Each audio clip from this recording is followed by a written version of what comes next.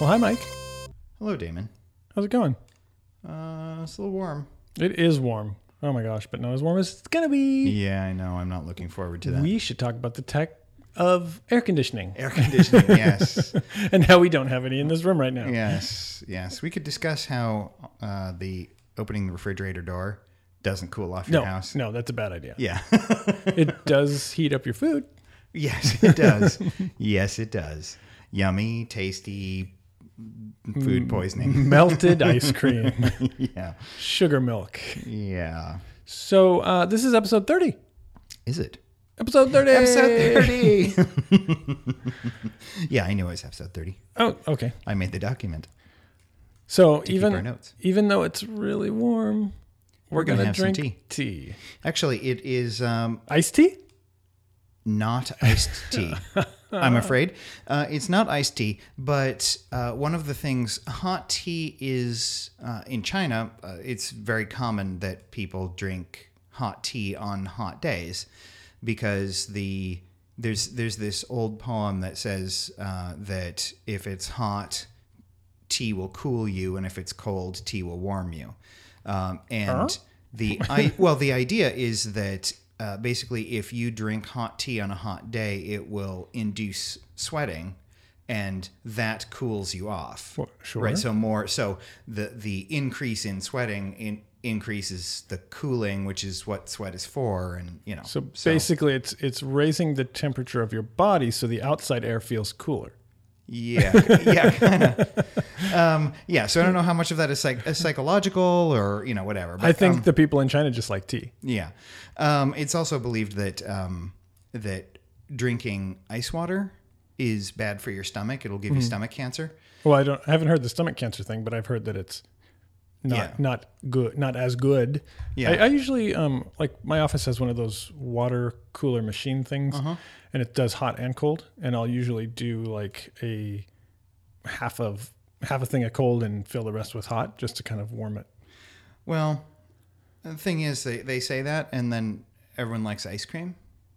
I'm like, well, so you think cold is bad for your stomach, except when there's sugar in it? Yes, yes, that's exactly true. Yeah. So anyway, before we do tea, we had an episode many moons ago, 5 or 7 or something, I'll put a link in the show notes, called Tasty Strips. Tasty strips. I do remember that conversation. Yeah. And I actually brought Tasty Strips today. Ooh. So you like to use the word bitter. I do. Okay. But that's just because I'm around you. Because you're bitter? Because you're bitter. Oh, I see. I see. Yeah, very nice. Anyway. No, so these two, so before DNA, which we've talked about, well, not before DNA, but before DNA testing. The recreational DNA testing. Recreational DNA testing, yes. There were certain things that they knew were genetic, that were passed down through families and so forth. And one of them was an ability, there are certain smells, tastes, etc., that are genetically coded. Okay. So I want you to take one of these pieces of paper, a little strip of paper, okay, and put it in your mouth and chew it up for a couple of seconds and then spit it out. Tell me what you notice. Tastes like paper. Maybe. Am I supposed to tell you actually what it tastes like? Yeah. Because it has kind of a bitter taste. Yes. Okay. So that's good. Because here, I'll put mine in. It tastes like bubblegum. No, to me, it tastes like paper. I taste no bitterness whatsoever. Okay. There was a flavor to mine. Yeah. So that is, so what that tells me is that you can taste more bitter compounds than I can. Okay. So perhaps when you're saying this tastes bitter, it actually does taste bitter. It's possible, to me. Yeah. So it's possible that you are detecting something that I can't detect. That I'm interesting. This particular chemical is known to be something that some people can taste and other people can't. It's kind of gross. Yeah, you see, and to me, I could have just taken a piece of notebook paper and stuck it in my mouth, and it would have been exactly the same. All right. So we are genetically different, and that means that you're sensitive to more things that are bitter. I know I'm more sensitive to more things, just period. Yeah, but yeah. You're a little too sensitive. I know. So anyway, so how many, like population-wise, like how many people are like me? And how many are like you? I don't know on this particular one. I put you on the spot there because Yeah, we hadn't talked about doing this. So Right. This, by the way, for those that are curious, is phenylthuricarbamide is the name of the chemical. So if I end up in the hospital, everybody knows why. Yeah. But that used to before, paternity tests, well, that used genetics, this was one of the things that they would do, because if, for instance, a child could taste the bitter and the mom could not taste could taste the bitter and the dad couldn't, or, so those are, that was a very early sort of paternity test, because they knew that some people could taste it, some people couldn't. Interesting. And it was genetically based. So anyway, I wanted to bring that in. So that's the real tasty strips. And for the record, those are not so tasty strips. They are strips for testing your tasty. Okay. Alrighty. So related to that, do you happen to notice anything interesting after you eat asparagus? Okay, so that the effect, smell. Yeah. Okay. So that until very recently, no one knew why some people knew what that was a reference to and other people didn't. That's also, in fact, it was 23andMe was one of their first research papers. Interesting. They asked people about, have you experienced an interesting smell Right.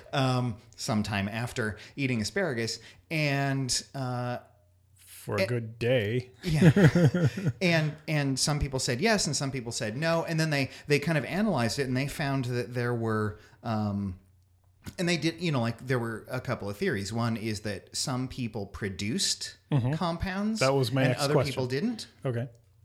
What they found was that the genetics that were in common with the people who did know that effect and the people that did not know that effect, what the difference was some genetic variations that are associated with sense of smell. So really, everybody's producing whatever comes out. Whatever that comment. It's just certain Some people can smell it and some people can't. Got it. Yep. Well, I'm one of those people. Yep. So again, you're more sensitive. Can you smell it? I think I'm in the middle somewhere. I don't know. Okay. Yeah. So I can't say that it's an unfamiliar effect, but it's not like, oh, I totally know what you're talking about. Oh yeah. My God.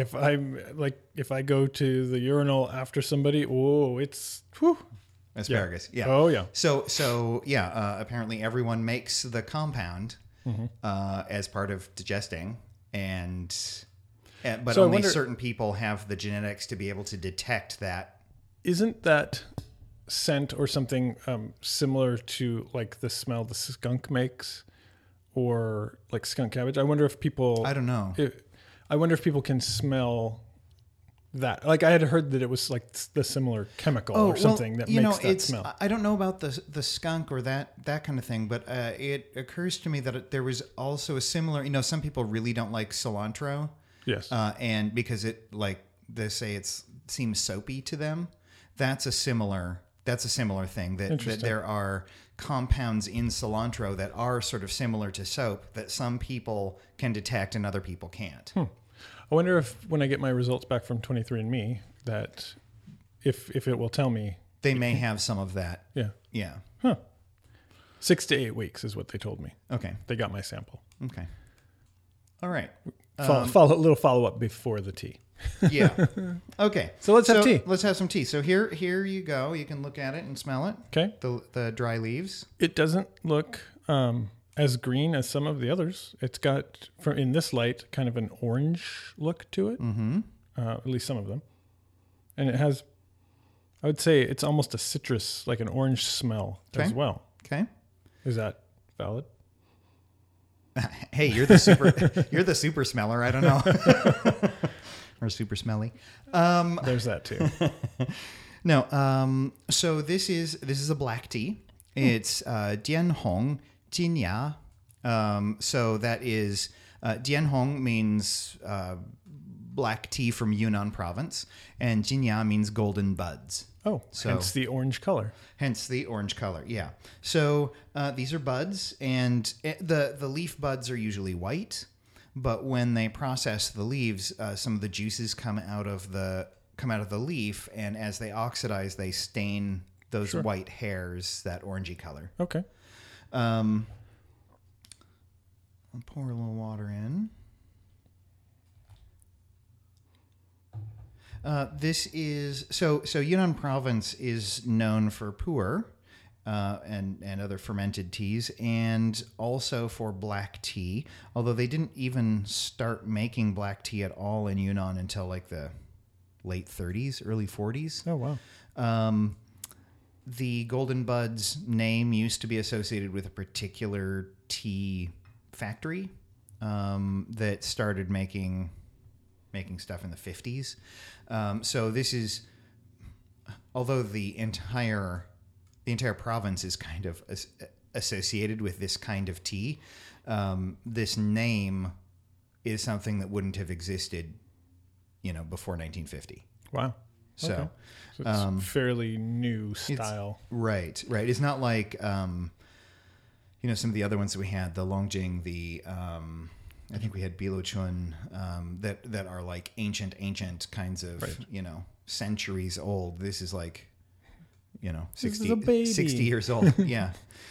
There are still people alive who were alive when this tea was invented. I would hope so. Yes.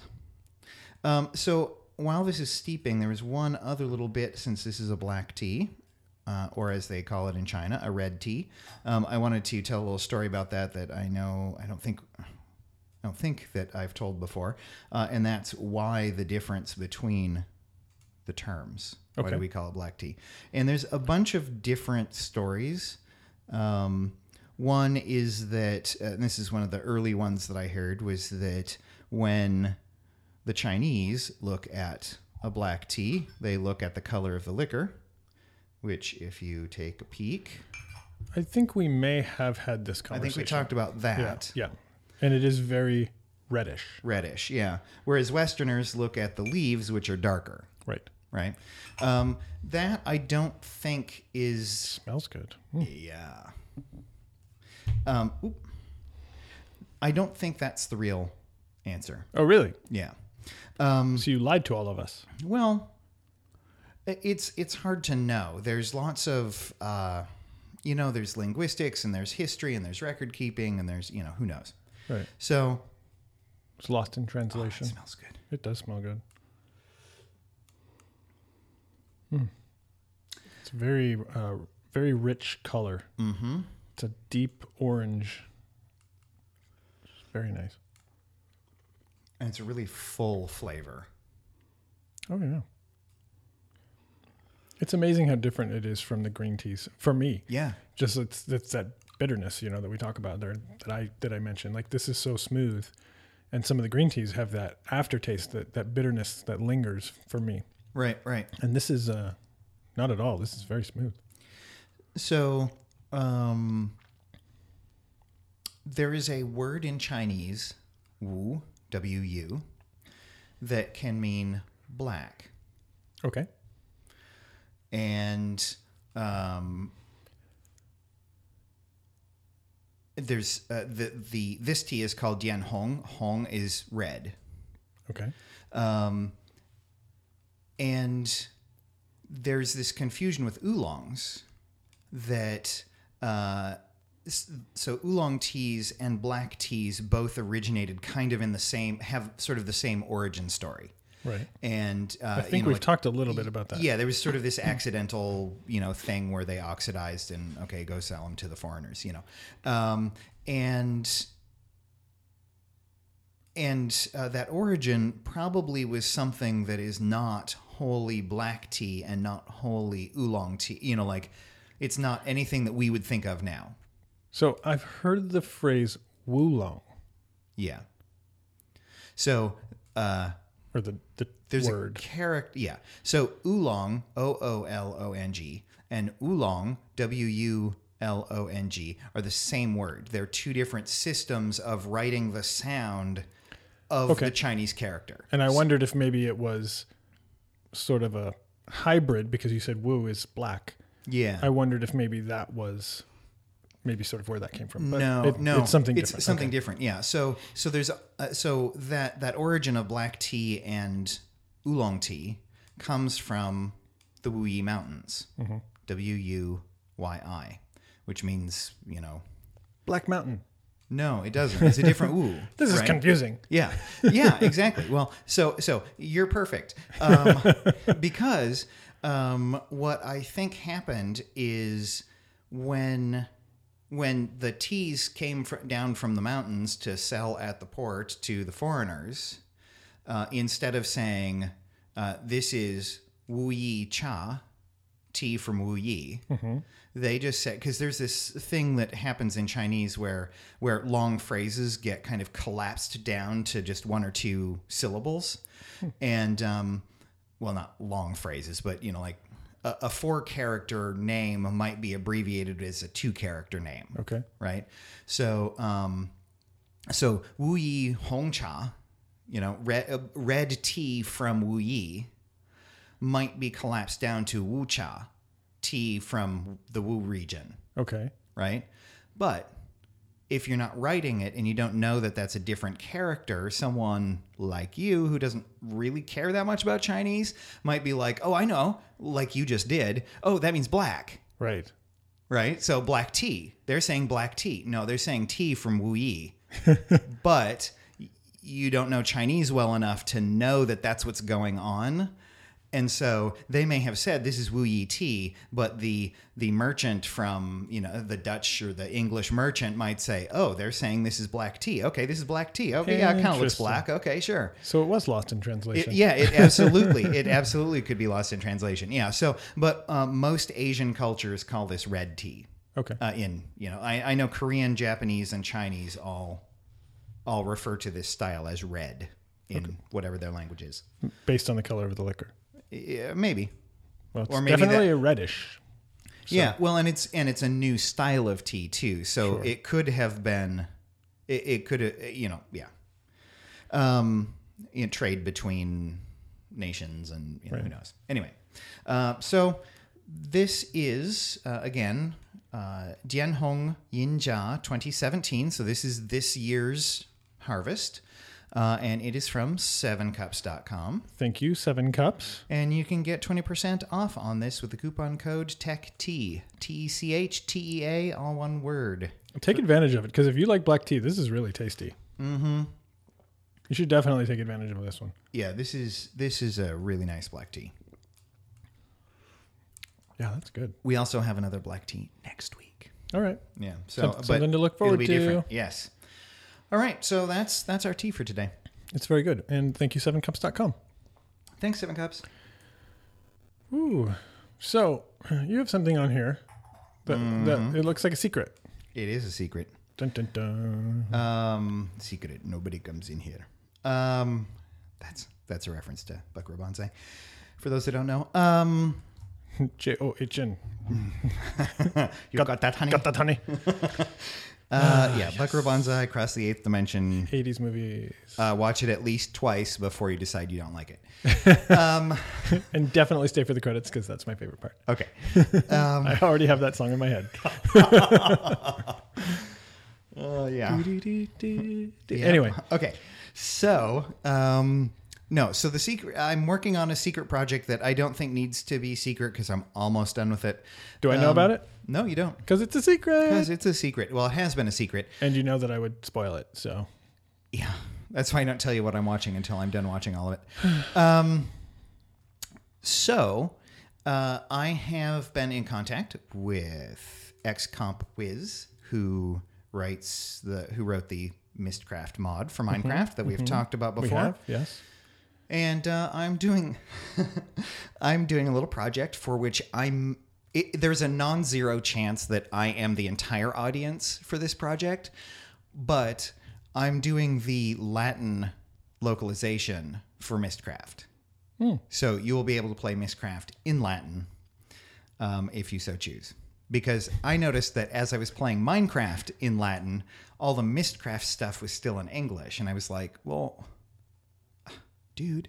I didn't really say that. No, because you said it in Latin. Yeah. Dude us. No, so I was like, hey, how do you do localizations or whatever? And he's like, well, there's a GitHub. There's a GitHub issues section for Minecraft, and if you want to do pull a copy and add your file for see how the other languages do it and structure it for Latin, and do a pull request. A pull request. He's like, I can work it in. So I'm like, okay, cool. There you go. Yeah, so it's kind of fun. I haven't ever done a localization for anything before, and there's lots of stuff that I'm like, the Romans probably didn't have to worry about this. Yeah.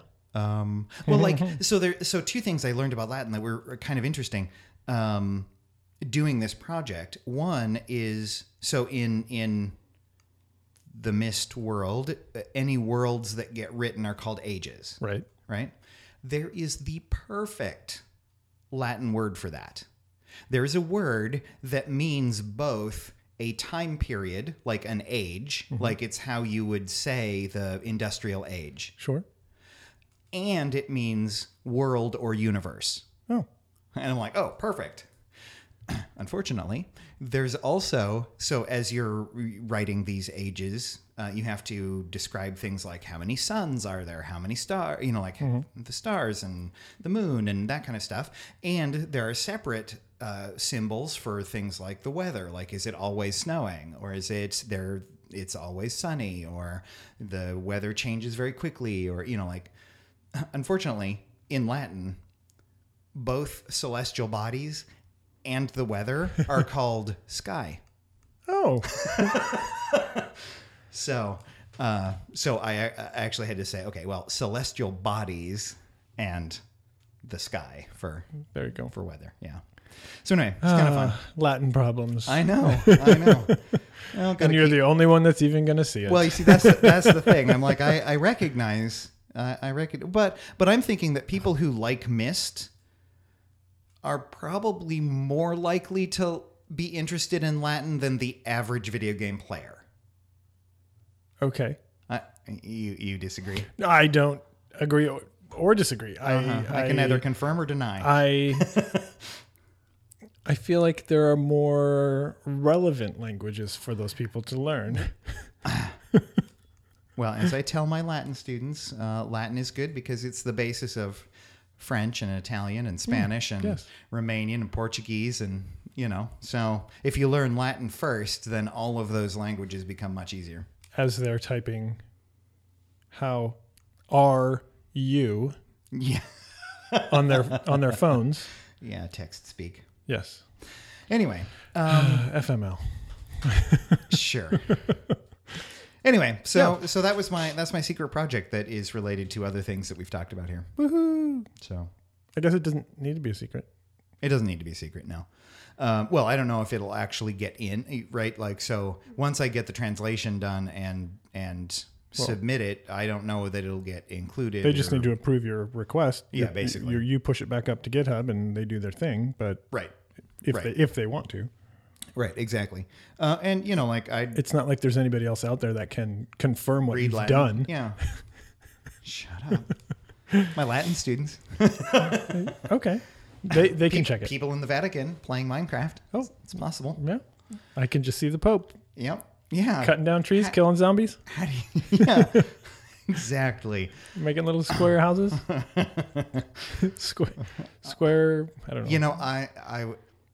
I would love it if it turned out that the Pope and loves to go punch trees to get wood. If the Pope is playing Minecraft or Mistcraft in Latin, please contact us. Yes.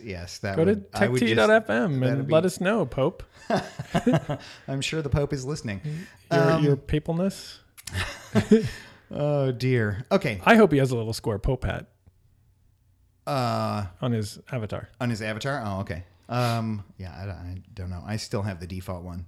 I'm not very creative in that area. Yeah. So, All right. okay. So, talk to me. It's kind of funny. I mean, since we're in follow-up, like the Miscreated game I talked about before that I've been playing, it's like a 3D version of Minecraft. Right. I just figured out how to start building a base. So my coworker and I were on the same server, and we're in the same clan, and so we're building bases. And I built a locking door, and you have to go and chop down the wood and turn it into lumber, and then turn that into a wall panel to put it into the wall, and blah blah blah. Mm-hmm. But we're finally to that point, and so you have a place that you won't get raided by. Yeah, this particular server it's not a player versus player server. So we did find out you can't kill other players. You can use a sleep grenade on them and then loot their bodies while they're unconscious. So you can't kill them, but you can steal their stuff. You can steal their stuff. So we run around in gas masks. Gotcha. Always sleep in a gas mask. Yeah. Yeah. But it's funny. I was walking down the street the other day, and I was like, "Is that a gas mask on a pedestal? Like, what is that?" And as I got closer, I realized that it was it was actually one of those big watering cans that had been set in just a way on like a stump, and it was the right angle with and the right everything lights and exactly. It was just perfect. That when I happened to first see it, it looked just like a gas mask on a pedestal. It was not. It was a watering can on a log, but and now we have the title of our episode.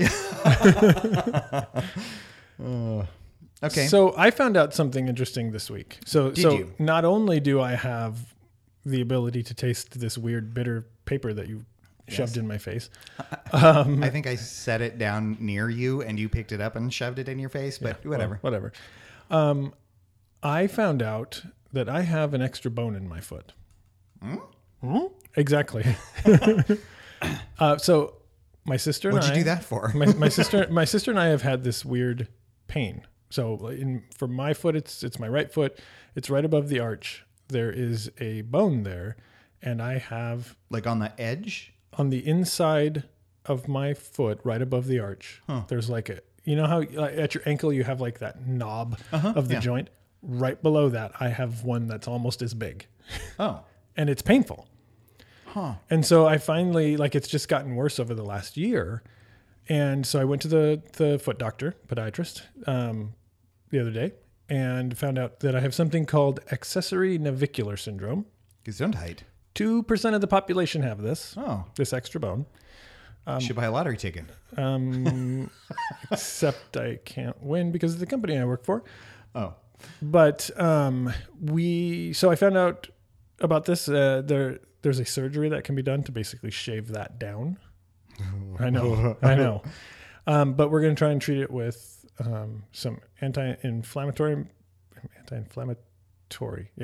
medication to try and get the inflammation down. And then he used this cool. I'm basically sitting in this big recliner with my feet out, and he wheels in this device with a glass front on it. It's like this black box with a glass panel, and basically puts my foot up against it, and this red laser scanned the sole Did it of make my the foot. Cylon sound? I wish, or like Knight Rider. Oh yeah, Knight Rider. Yeah. But he scanned both my feet, and they're going to make these custom insoles because it's related to the arch, and the fact that I don't have much support there causes this pain. And I learned quite a bit about shoes as well, like the technology that goes into these shoes. So I need shoes that have a better arch, have better arch support, and are firm. Like you can't fold them. Because if the shoe is too flexible, it's going to hurt my arch. Oh, interesting. Yeah, and so I have to look for. So you need something that's really more rigid than the average shoe. Yeah, I mean, and there are shoes out there, and I have found in the past. I have seen shoes before. With like my shut up, like my hiking boots. They have, I believe this pair has a steel shank that goes through the bottom. Oh, through the bottom? Through the sole. Really? So that it's rigid. Sure you don't want to call this episode Steel Shank Through the Sole? I'm going to put a steel shank through your sole. So my hiking boots, which is why I can hike Of course, A lot. you and I right now don't know what it'll actually be called. Right. But everyone listening already knows what it's called. This is true. Yeah. Anyway, go ahead. So you can hike. Yeah. So I've got some custom insoles that I had You made. can hike if you want to. 80s music, please. So I've got these custom insoles that I had form fitted to my feet years ago, and it's kind of a cool technology, right? They basically put this shoe insert into this heater. They heat it up, and then you stand on it while it cools, and it forms to the shape of your feet. Sure. What Like memory foam kind of. Kind of, but it doesn't ever. It doesn't ever come back. Right. So I've got a couple of pairs of those, and it seems to be, the pain seems to be less with that technology, but these other ones are supposed to last 10 years. They're quite expensive, and my insurance, of course, doesn't cover it. But they have a base plate that's molded like my foot, and then I'll have a leather top on it that can be replaced. Oh, so if it wears upper or leather on top of the plate, leather on top under of your the foot, under my foot. Yes. Okay. So on top of the base plate under my foot, okay, is a layer of leather that if it wears out can be replaced. Right. So okay. So you can use that. You can use that mold essentially for 10 years, and then it's just protected by a leather. The way that he said it is that the leather, like the thing that I'm going to pick up in 2 weeks should last 10 years. So the way he said it didn't sound like that leather piece had to be replaced until 10 years. But I see. And then at that point, it could be replaced. Gotcha. Is the way that I interpreted what he said. But who knows what the technology is going to be like in 10 years. Right. So it could be even better. Right. But it's interesting. I know somebody else that had some custom insoles made, and it was, they had to stand in like the clay or whatever. They made a plaster mold of the bottom of their feet. And like he still has the plaster mold and can have new insoles created from that.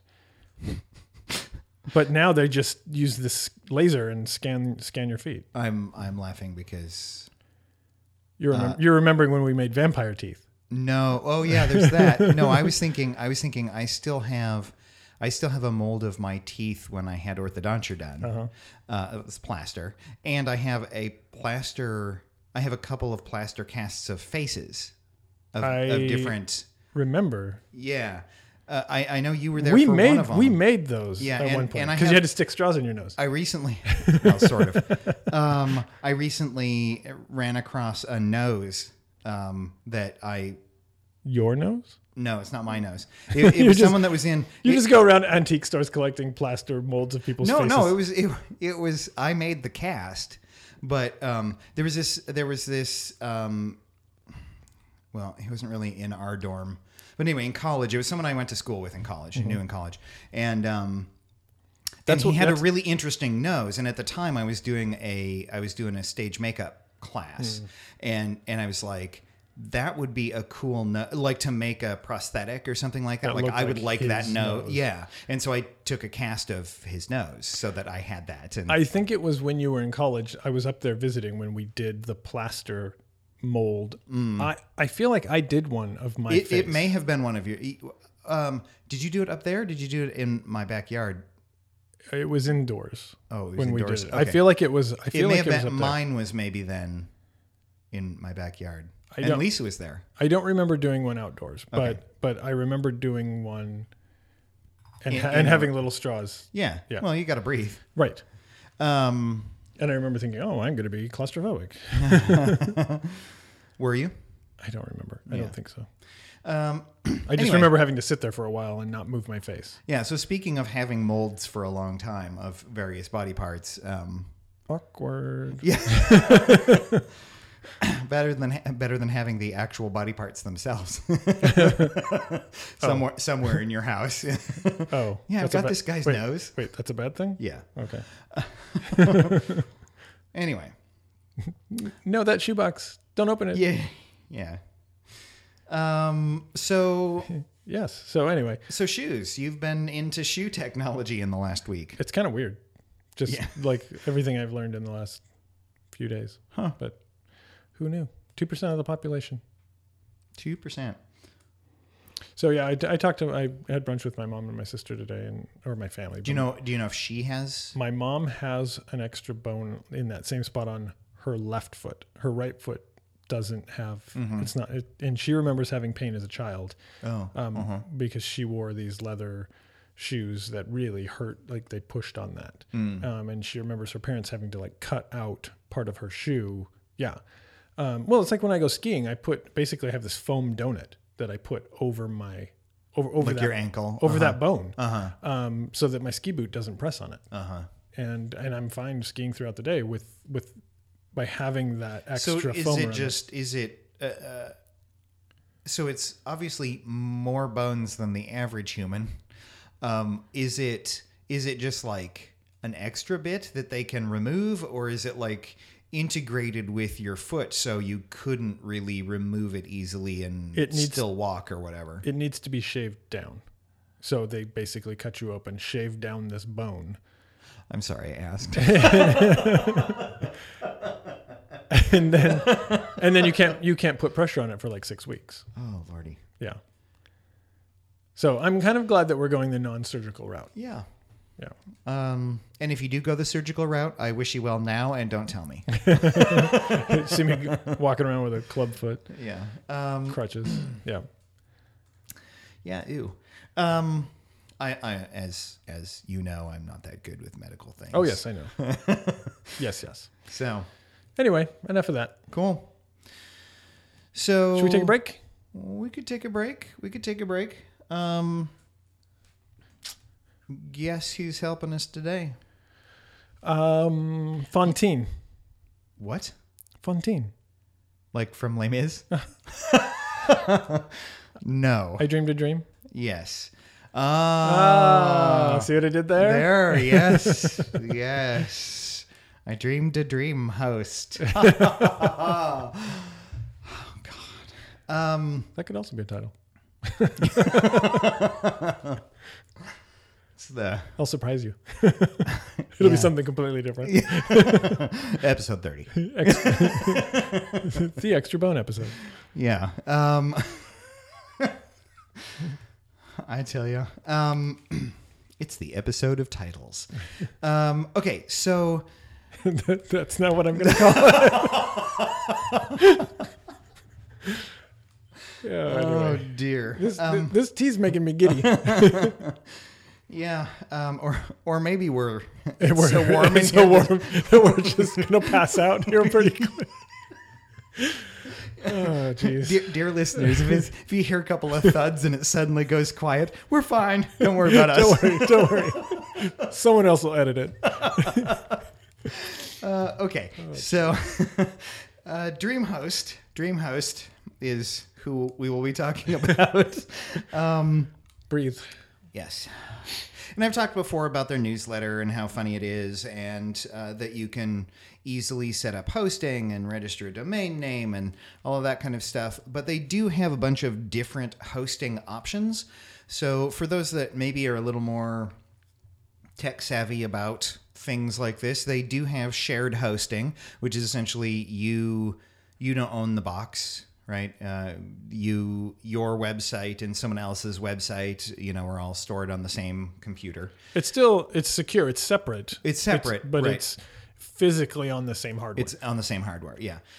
You can also have virtual private servers. You can have managed WordPress hosting. So if you know that you're just 100% staying within WordPress, you can get a thing where they worry about all the WordPress stuff.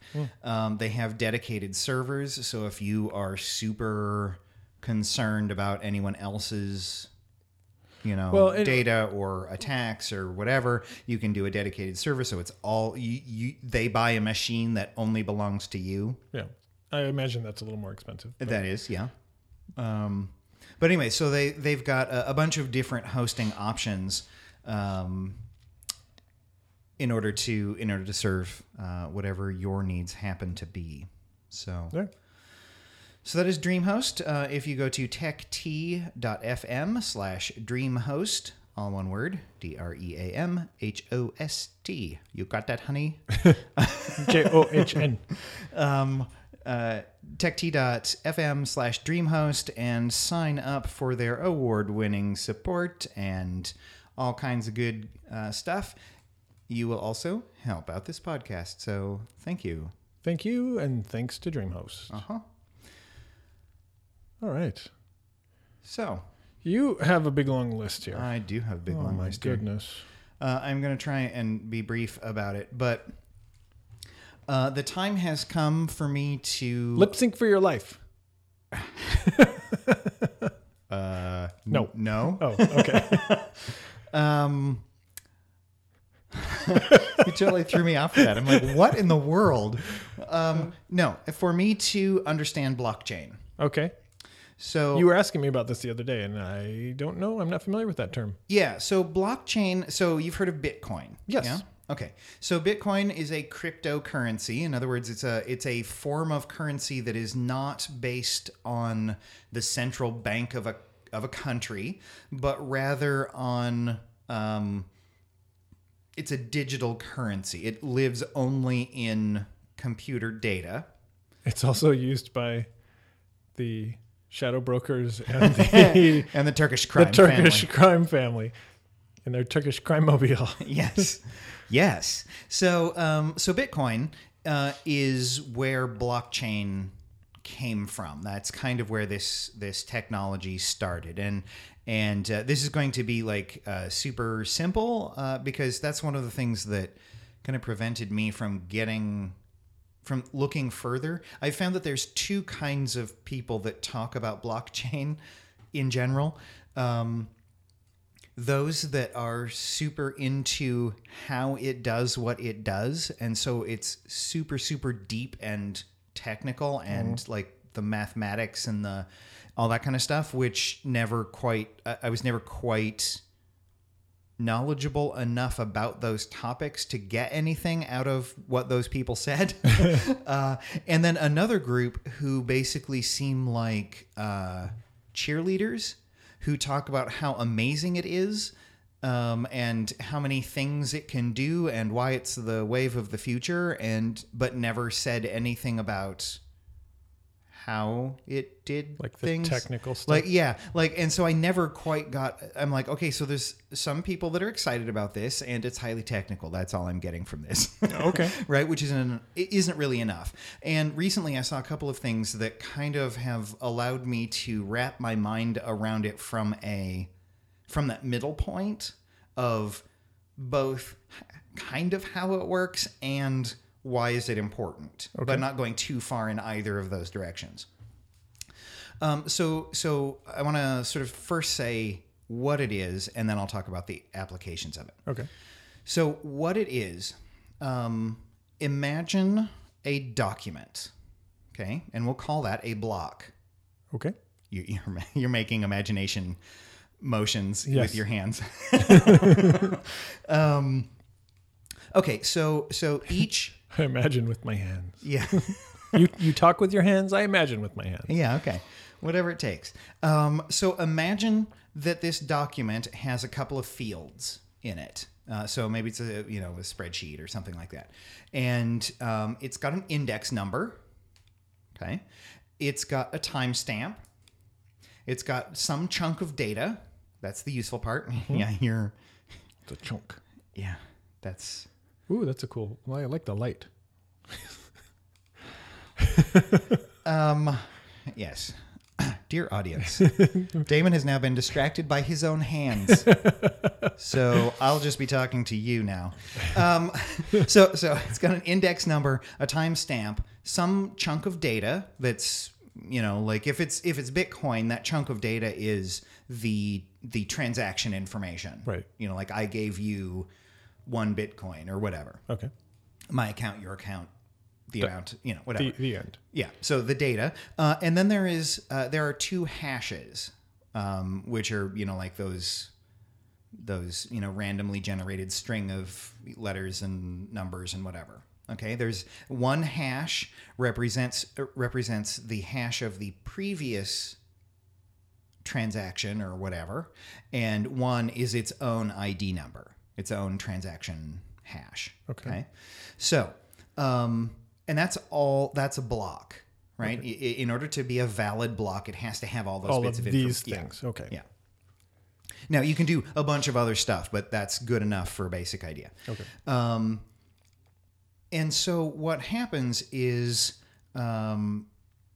you create what's called a genesis block. That's the very first block. And then after that, it's got an index number, right? So the first block is 0. The genesis block is block 0, and you like hard code that, okay? And then after that, any new transaction or change or whatever gets a new block that references the previous one, Okay. right? With its previous hash and the timestamp and all that new stuff, right? And that is where the blockchain comes in, right? So if there's been 10,000 transactions in Bitcoin, there are 10,000 blocks representing each of the in the chain. Got it. Right? And the current block, the hash that identifies that block, is it's not an entirely random number. It's a string. It's a string that is partially created on the index and the previous hash. Okay. So those two things, like they look at what's the most recent thing. Okay, now based on the index number and the hash, we're going to blend those together to create a new hash. Okay. And that's what the next transaction is. Okay. So that makes each step verifiable and checkable. Sure. Right? Okay, so if I'm looking at a transaction and I think that it's, maybe fraudulent or something, I can say, well, would the previous index number and its hash that it refers to, would those two things combine to make the hash that's on this one? So that's one check for the validity of something. Can it check the entire chain? Yeah. Okay. So anyone, again, if we're talking Bitcoin or any kind of system, it's kind of like the internet, right? Every computer can sort of builds up the internet, right? Every computer that's connected is sort of a node of the internet. Sure. Every server, every whatever. So yeah, every node in a network like this can say, okay, I've got this block. I want to see the history all the way back to the Genesis block, and can verify that, yep, all the way back. Okay. This is all genuine. It's all valid. It's all valid. And that's where some of the security of blockchain comes in. It also updates itself. So if my node, whatever that is, my phone, because I've done a Bitcoin transaction or whatever, my node makes a transaction, it generates its own block and it sends it out to the network. With Bitcoin, it's every 10 minutes. Okay. And other nodes vote on it. So they do those checks. And they can give it an upvote or a downvote. And there's a threshold over which it's not considered a real block until the network itself accepts it. Okay. Right? So if I'm trying to do fraudulent transactions, I have to basically own half the network in order to do that. Half the network plus one. Half the network plus one, right? Right. Yeah, if it's a vote, Right. And of course you could set them up with different levels of, whatever. But, Sure, but so that would be unlikely. Right. But so is this blockchain? Well, and you can also check the timestamp, right? You can say, okay, well, obviously if the index numbers are going up, the timestamps should be going later. Right? Sure. If you have a later index and an earlier timestamp, you know that there's a problem. Right. Right? And so it looks for all of these things that would be problems. So is blockchain something that is tied to Bitcoin or no? So it's just this technology, just this idea of chaining blocks. Okay. So Bitcoin is the first thing that did that. Okay. But now that concept has grown beyond that technology. So as long as each contact point, each node, like if enough of them get enough upvotes, it becomes part of the system, a part of the chain. Right. It's validated, and then you can't change it because every node in the system agrees that that's the. It knows that is the valid. That's the valid entry, one. the valid block. Yeah. And if you want to change it, that creates a new block, which then gets voted on separately. Right. And that sort of brings us to some of the applications. So there's a ton of them out there that I hadn't thought of, but one of them, you mentioned your medical, you're doing some medical stuff. Mm-hmm. Medical records are one of the things that could be done with blockchain. Sure. To protect it, right? Because if someone wants to access it, they have to have credentials. Okay. Are those credentials allowed to access that thing? Okay. They logged in at this time. And that gets a block. That information gets stored as a block. In a block. And then, yeah. And who can access, who can, like all of those things could be worked into a blockchain. And then you have this verifiability of identity. You have, all kinds of stuff. There are a couple of startups. I heard reference to Mycelium a couple of times. I could see this being used for like document signing. Yeah. Things like that. Uh-huh. Where you need to have that. It's very important, like if you're buying a house. Yeah. A lot of people talk about it in real estate, both in doing the deal, right? Like you could almost eliminate the escrow with blockchain, because you could just set it up so that the title only transfers if money is in a certain account in a certain like you set up they call them smart contracts. Okay. Right, where it's like, well, the only way that X, Y, and Z will happen is if A, B, and C are in place and in order. Right, and blockchain verifies that everything has been done that way before allowing access to whatever. Which is exactly what the escrow company does. Right. So the escrow company is going through making sure that all the documents are signed, all the money's been transferred, and once all of that's happened, then the deal is done. Right. Yeah. So that's another. Well, and related. So it's kind of like digital escrow. Yeah, is essentially what it is. Yeah. And there's another related field that could be impacted by this, and that's land records. Who owned what when? Sure. Right, because since you can go back and ask all the way back to the Genesis block, you can then see the history of everything that has happened to a property.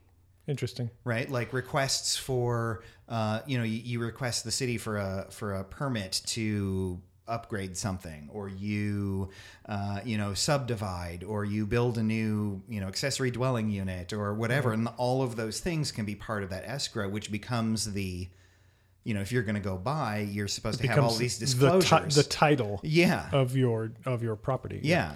Interesting. I've also, I mentioned Mycelium.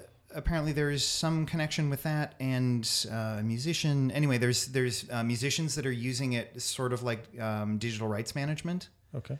Right. So you can do a transaction, and if you do the transaction, that's another smart contract that then says that I can listen to that song unlimited, use it however I want, except for broadcast.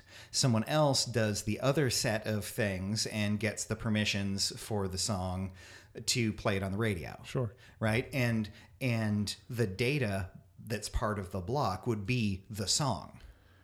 That would be, actually, that's kind of interesting. So we've talked about a sponsor in regard to like stock images. Right. That could be something that's tied to an image, like in the metadata that tracks, okay, yes, this person is allowed. Because like image theft on the internet is very absolutely it's huge. Yeah. It doesn't matter if you protect that image, you can still take a screenshot, right? Yeah. And that's information that could be stored as part of the image itself. Right. That shows and then as somebody who worked for a company that we hired photographers to go out and shoot, or they submitted photos to us to use for specific purposes. We paid a lot of money to do that. Yeah. And if somebody's going to our websites and stealing those photos, we would go after them. Right click, save as. But we had some of that. There was a company that was doing some of that where they'd hide information in the metadata that we could search for and find out who's stolen our image, and we could go after them. And this would be something that it would be easily trackable. Yes or no, you have access to this photo or not. Right. Interesting. Okay. There's lots of applications for something like that. Yeah. And independent music, that can't afford to have someone that goes after people, Sure. they could release a whole album like this that, and have it do the micropayments, right? Like you could have a micropayment for for a small amount to hear the song, to play the song once through, or, whatever. And pay in Bitcoin or, whatever. And so there's all of these things that can be done automatically. In fact, I heard one person say a thing about you could create an AI that part of what the AI knows is how to use Bitcoin using these transactions, and then it could just live on the internet paying for whatever services it needed for whatever it's doing. Right? Wow. Because it's all computer code. Sure. And then the last thing is that has to do with sort of that identity verification and stuff, but voting. And because there was a thing that came out recently that there was a hackathon in Las Vegas recently, and they brought in a bunch of different companies' voting machines. Oh yeah. And they're like, okay, hack away. And I forget what it was. It was like 15 minutes or 20 minutes. And the first person was like, oh yeah. Well, we already know from the last election that there was some tampering with machines. In many states. Yeah. I want to say it was over 30 states had evidence of tampering. Had some sort of, Right. And so it would be to have that blockchain to verify that, yes, this person voted and they've submitted their vote. That also eliminates the ability for people to vote again. So I know some people are registered in multiple states, and they kind of, whether or not they vote multiple times, I don't know, but that was a big controversy after this election. Sure. Yeah. And those things, you could, if that became a question, you just request a copy of the blockchain and you verify. Right. You would just know. And it doesn't have to have any personal information. Right. It's all just transactional. Right. Interesting. Yeah. And on the flip side, also sort of semi-political, is the idea of government benefits. So, Social Security checks and food stamps and, those kinds of things, you could tie access to funds to verified identity, right? And so you would know that those funds are only going to the people that they should be going to, or those kinds of things. So lots of different applications, but it all kind of goes down to this idea of having this verifiable chain of steps all the way back to the very first transaction that is distributed throughout the web, right? So there isn't a central authority that you have to trust to keep that information. It's just everywhere. Right. And you wouldn't be able to insert data into the chain, because if you did, it would break that. Yep. Because the rest of the chain is related to the first part of the chain. You couldn't delete anything. It's kind of hack proof, right? Yeah. Well, and if you delete it at one node, the rest of the whole network has to agree that that's what needs to be done. Right. Right. And deleting a record isn't something that is programmed into the system. and because, for example, I'm assuming it's part of the internet, these nodes. Sure. That it would be worldwide. It could be something that's adopted everywhere. Yeah. So Bitcoin, there's all kinds of Bitcoin wallets that you can get, which is like, it holds your ID and your balance, basically. Like a passbook, the way the banks used to do it. Yeah. Yeah. Or even like your credit card, right? That's that credit card number is your credit card number. Right. Right. But don't get me started. How many times I've had replacement cards? Sure. But that card, you can go anywhere in the world pretty much, and if it's Visa, right? Right. Most countries in the world, you can pay with that, and it doesn't really matter. Right. Same thing with accessing the internet, right? That'd be interesting if companies like Visa or MasterCard or American Express or whatever, if they adopted something like this, then that would prevent me having to get a new card every time Home Depot gets hacked or whatever. Right. Yeah. Yeah. And there are certainly, there's I don't remember if this was the organization or the project, but it was called DAO, DAO. And apparently they had sort of they hadn't programmed their, whatever they did very well. Mm-hmm. And so there were some problems. And so there was some problems with their system. So, it is not foolproof.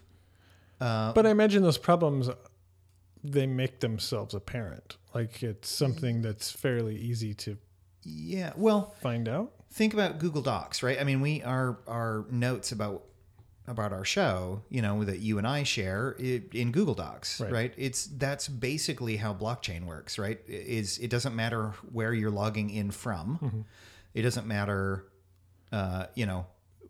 who is doing it. We can both be in the same document. We can be, and we trust that information is going to be right. Whatever I look. So actually, here is an example. So we talked about GitHub. Uh-huh. GitHub's a place for you to store information. Repositories. Yeah, you can you type your code and you upload it there, and then you can pull it from another machine. So I have two different machines that I use: my personal machine and my work machine, computers, and I can log into a server and make changes here, push that code back up to our repository, and pull it down onto my personal machine. Right. However, if two people are working on the same code at the same time and they're working on the same files, they push it up, then you have a conflict. Can that happen with blockchain? Well, blockchain includes a timestamp, right? So does the GitHub, but it still says there's a conflict. Like, which one should? This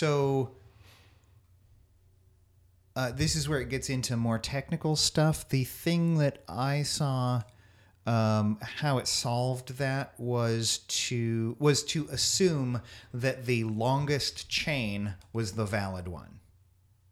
Okay. Right now, that's not a very. Because for example, you said Bitcoin uploads its information every 10 minutes. Mm-hmm. If multiple transactions happen within that 10 minutes, who wins? Yeah, and I'm not sure. Well, so Bitcoin puts 10 minutes, if I'm remembering right. We're getting to the edge of where I. Right. But my understanding is that Bitcoin creates. Actually, it's all. So all the transactions that have happened in 10 minutes at this node is one block. Okay. Right. So when my node transmits, it's 10 minutes worth of data, and your node transmits 10 minutes worth of data, and they're probably not going to be exactly at the same time. And so whichever one arrives first or whatever, then those just get in line in time order. Okay. I have technical questions about it, but you can we don't. Yeah, I'd have to look it up. We won't get into it here. Yeah, there's and different systems can be programmed to be different. Like to have different features and to handle those things differently. And that's that's kind of beyond what is blockchain as a concept versus individual applications. Right. So and. Yeah. So all of that stuff has to be thought through before something like this can be implemented. Yeah. And that's and I think that DAO project or whatever it is, I think they didn't think through all of it, and so there was some kind of backdoor vulnerability or something missing. Yeah. I didn't look too far into it, but I saw a couple of references to it. Like, they kind of screwed up, but it wasn't a problem of blockchain. It was a problem of them. Their implementation. Their implementation of it. Yeah. Okay. So it's not foolproof, but if you're careful, it can be it can have all kinds of upsides relative to how we've been doing things. Oh, sure. Yeah. So, I mean, just back to voting, like just having every state do it differently yeah. is confusing. Yeah. So it would be nice to modernize some of this stuff.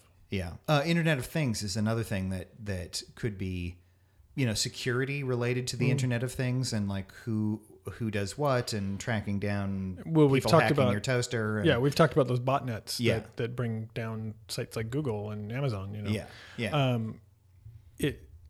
It's funny. I have these old security cameras that I plugged in, and I went to try and update them, and all of a sudden they were unreachable. It was almost like Someone took them over. Well, it's almost like either they got taken over or whatever. Anyway, I unplugged them and tossed them, but yeah, they were unusable after connecting to the internet for a period of time. I thought, interesting. Yeah. Something's going on here. And it was 90 minutes. The U.S. voting machines were breached in 90 minutes. Okay. So not quite as bad as I Yeah. had said, but you don't want your voting machines breached. Yeah. Whether it takes 90 minutes or 90 days. Yeah. Yeah. Because there's more than 90 minutes until the next election. What? There is? Yeah, it's true. So Vote early and vote often. Yeah. Well, not with blockchain. All right, then. So Anything else? I don't think so. Where can people find us? On the internet. In this hot little room? In this hot little room. Yeah. We haven't passed out yet. Or have we? Oh. I hadn't thought about that. This is our augmented reality. Yes. So techt.fm is our website. Yay. And you can figure out our social medias from there. You can send us a message directly from the website. We're on the Twitters. We're on the emails. We're on the other social sites. Google Plus. We are on the Google Plus. Yes, which just got, there was a survey, and Google Plus came in first place for most satisfied amongst its users. So it got an 86% approval rating, and Facebook got 60-something. So go find Mike on the Google Plus. Yeah. Facebook was actually even ranked. Facebook was ranked below Twitter, and Twitter was just below other. And Twitter just released some information this week that they gained 0 users in the last quarter. Oh, wow. Yeah. Yeah. Okay. So anyway, so we are on Google Plus. I'm on Google Plus, but the podcast there, is on, but not in a podcast form. Yeah. But I check the podcast, so you can see us there. And please don't forget to give us a rating on your podcast catcher of choice. Yay! Podcast. Oh, is that a podcast catcher? Is that one of those things you hang on the wall? Yeah, that looks like kind of like a spider web with crystals and that's what I feathers use. and stuff. Yeah. Yeah. Cool. Well, until next time. All right. Bye. Bye.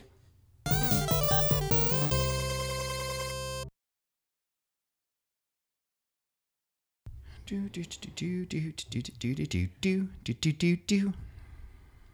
don't know that one. Yeah, you do. 1, 2, 3, 4, 5, 6, 7, 8, 9, 10, 11, 12. Yeah, Yeah, there you go. Oh, I do love Sesame Street.